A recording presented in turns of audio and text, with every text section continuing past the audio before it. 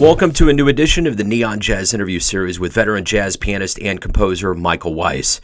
We talked on January 12, 2022 about his upcoming CD called Persistence. He elaborated on that, his life and music, and COVID. Born in Dallas, he started piano studies at the age of 6, and at 15 he discovered the world of jazz at the Interlochen Academy in Michigan. Over the past 40 years, he has worked with the best in jazz, and he's been all over the world with the likes of Johnny Griffin, George Coleman, Charles McPherson, Benny Golson, Jimmy Heath, Art Farmer, and so many others. Dig this interview. Thanks for taking a minute out for Neon Jazz. I appreciate it. Let's talk about Persistence. You know, it's coming out during a very strange time on planet Earth. Since March of 2020, everything's just undulated into weirdness as we're in now. But music has been kind of a saving grace, so to speak. How does it feel to have this release come out now? Great. I'm always happy to have a new recording coming out and something that I feel is representative of how I'm playing, how I'm writing. It's a snapshot of this time in my artistic development and my career. So ultimately with this recording, what do you hoping the audience gets from this? What do you want them to glean from this CD? Well, of course, like any recording, you hope the music connects to your listeners and that they find something that resonates with them in the heart and in the mind.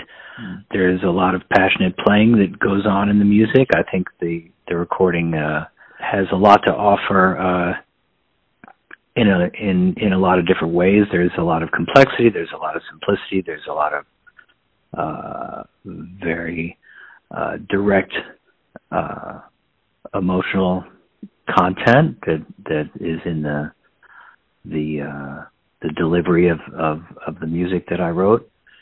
And I think as with any type of music or any art really, with repeated listenings or repeated viewings, the listener or the viewer discovers more and more layers of detail that should maintain the interest in what's going on. So speaking of COVID, this has been a time of self-reflection. There's been a lot of lockdown, quarantine going on. What did you learn about yourself over this time that maybe you didn't realize before that's going to make you stronger as we hopefully reemerge in this coming year? That's difficult to answer. I've basically been kind of rolling with the punches, so to speak, as with so many musicians that I know.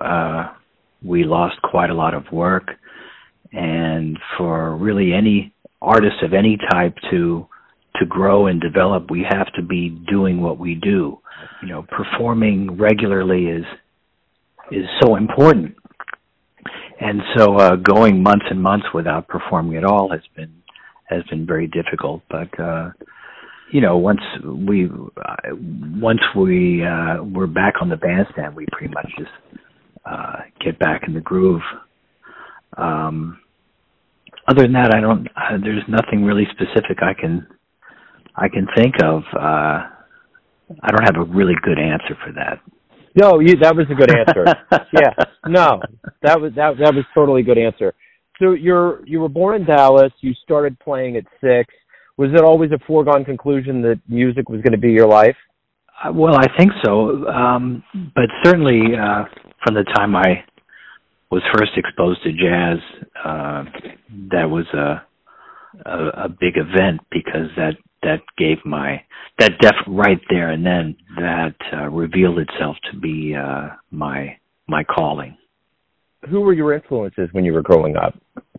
Well, from the very beginning, the first music I really became aware of and became intimately familiar with was rock and pop music of the day in the 1960s, the Beatles and various, rock bands in the 70s. Once I became aware of jazz, my first recordings probably shaped me the most, probably like with anybody, when you learn a new language where you hear it by ear and how you learn it, it shapes you for the rest of your life. So my first jazz recording was Horace Silver's Blowing the Blues Away. And at the same time that I heard that, my big band at school was performing a lot of Thad Jones's writing. And also in those days,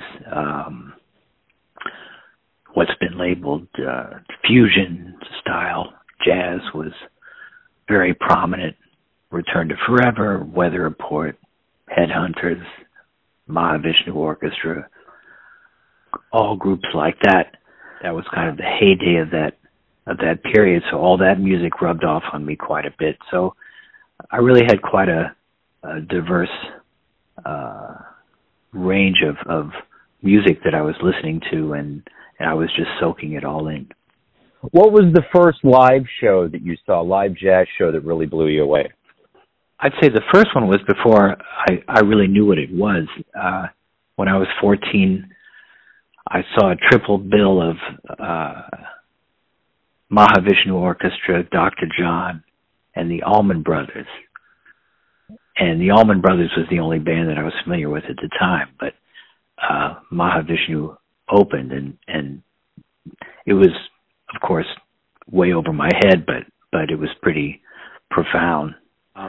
When I was 15, I saw Duke Ellington and his orchestra, and that was pretty incredible. Let's see. After that, probably the first small group that I heard was the Woody Shaw Lewis Hayes Quintet when they came through Bloomington, Indiana, where I had just started school. And that was pretty intense. And after that, I was going to New York at every opportunity, so I heard quite a lot of great musicians over the years. So, you've been at this for 4+ decades, and you've been around a lot of big names, from Jimmy Heath, Lou Donaldson, Charles McPherson, Johnny Griffin. I'm curious, what did you learn from the legends and luminaries that have resonated with you up to this day, that have allowed you to teach younger players around you really good stuff? Their artistry was at such a high level, and their musical personalities were so strong and so solid, so well formed. They really played themselves through their instrument, and all of those players had great storytelling elements to the way they delivered their solos, their solo statements. So following them on the piano with my solo night after night really demanded me to tell my story in as clear and convincing a way as I could, and to express myself. There's nothing like that on the job type of training that will elevate you to the best of your artistic ability at the time. And also being on tour and performing night after night, like I said before, is absolutely essential. Playing the same repertoire night after night on tour, you try different things out, and you can experiment and find the best that you have to offer for each individual situation, each song, and to tailor what you can do. As an accompanist, as a piano accompanist, I have a wide range of creative opportunities there, in addition to just playing a solo, and trying to find, in my own sense of good taste, what's the optimum means of accompaniment to all those different soloists who all have such very different personalities. But you talked about teaching and what I could impart to students from that experience. I guess one thing that comes to mind is being able to stand on your own 2 feet. And I guess part of what I mean by that is, many musicians have said, and Barry Harris has talked about, they say you have to be able to swing by yourself. And that means that your innate sense of tempo and rhythm has to be very, very strong.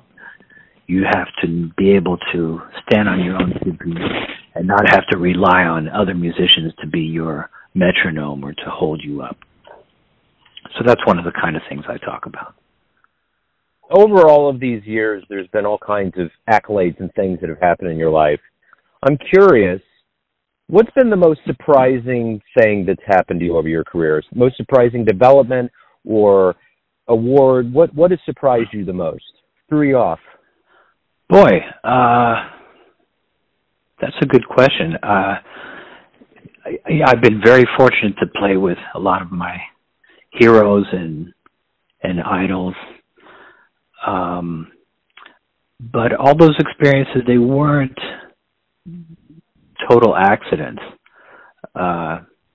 If that's what you aspire to do with your career, you have to create those opportunities for them, or be in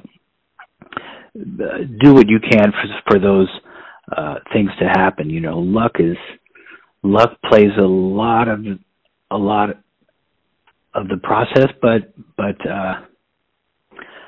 you know, nobody knows about you if you're sitting at home all the time. So you have to make yourself known and aware of people you'd like to play with.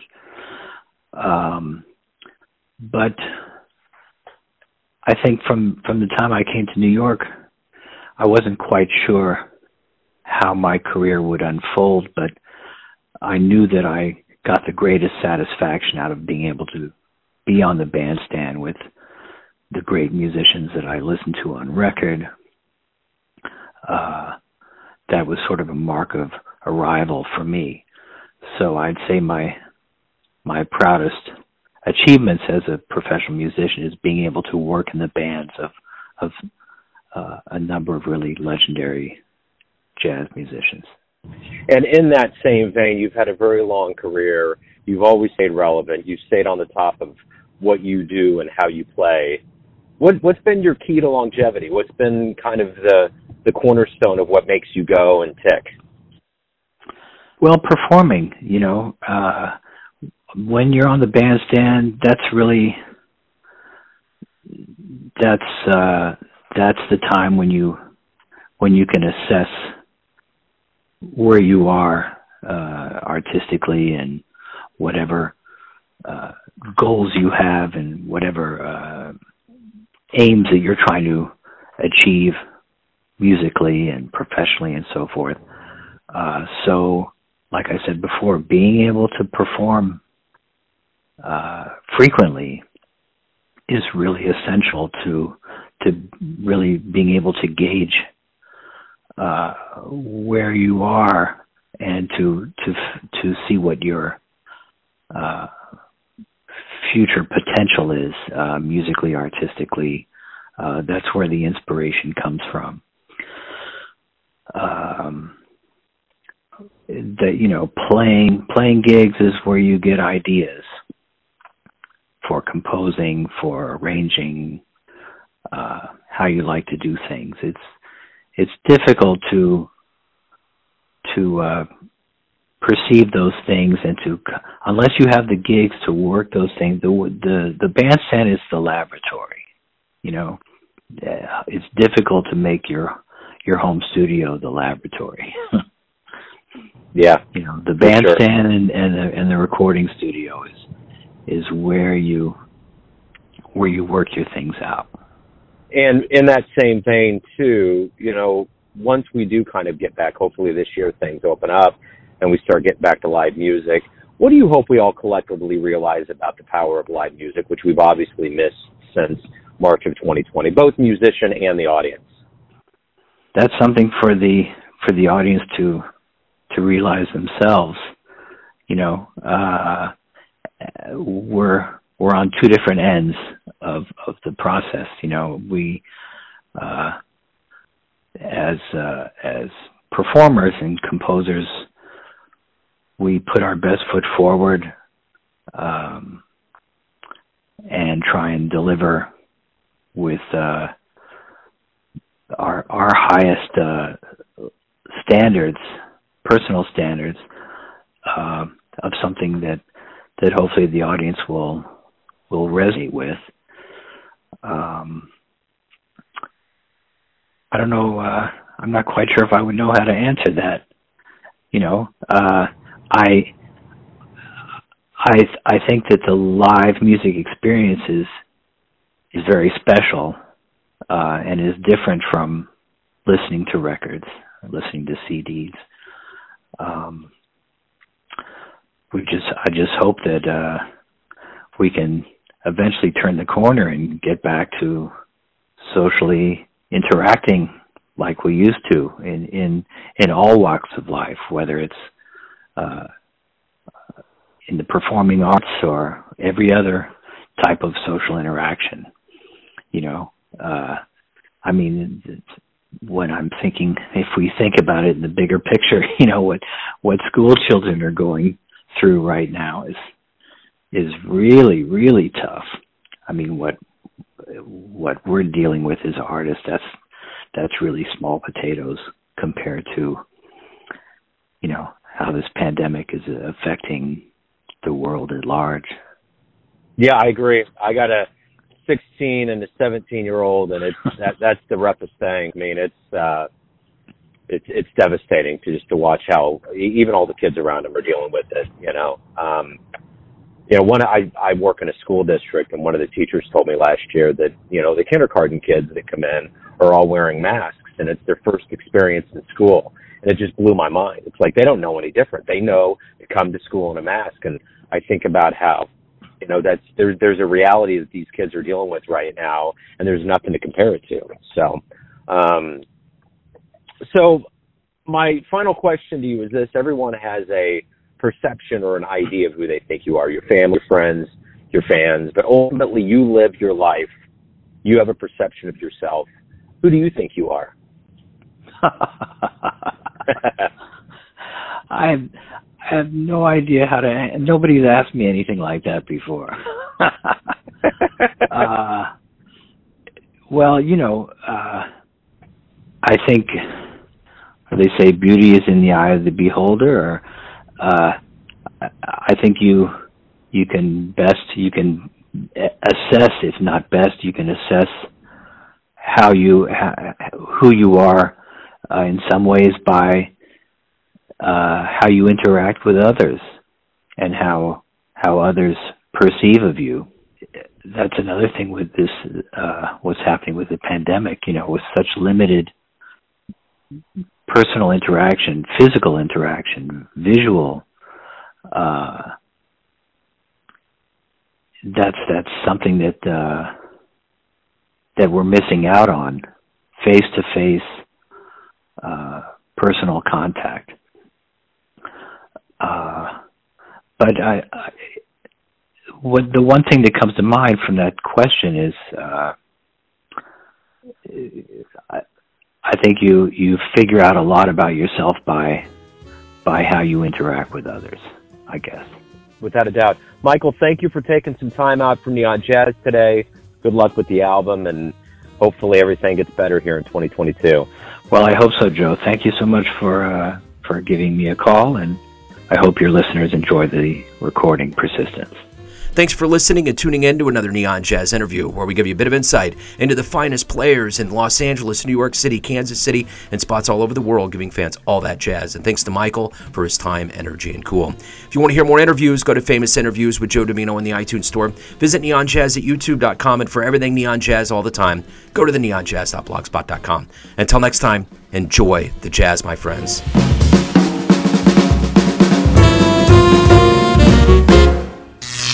Neon Jazz.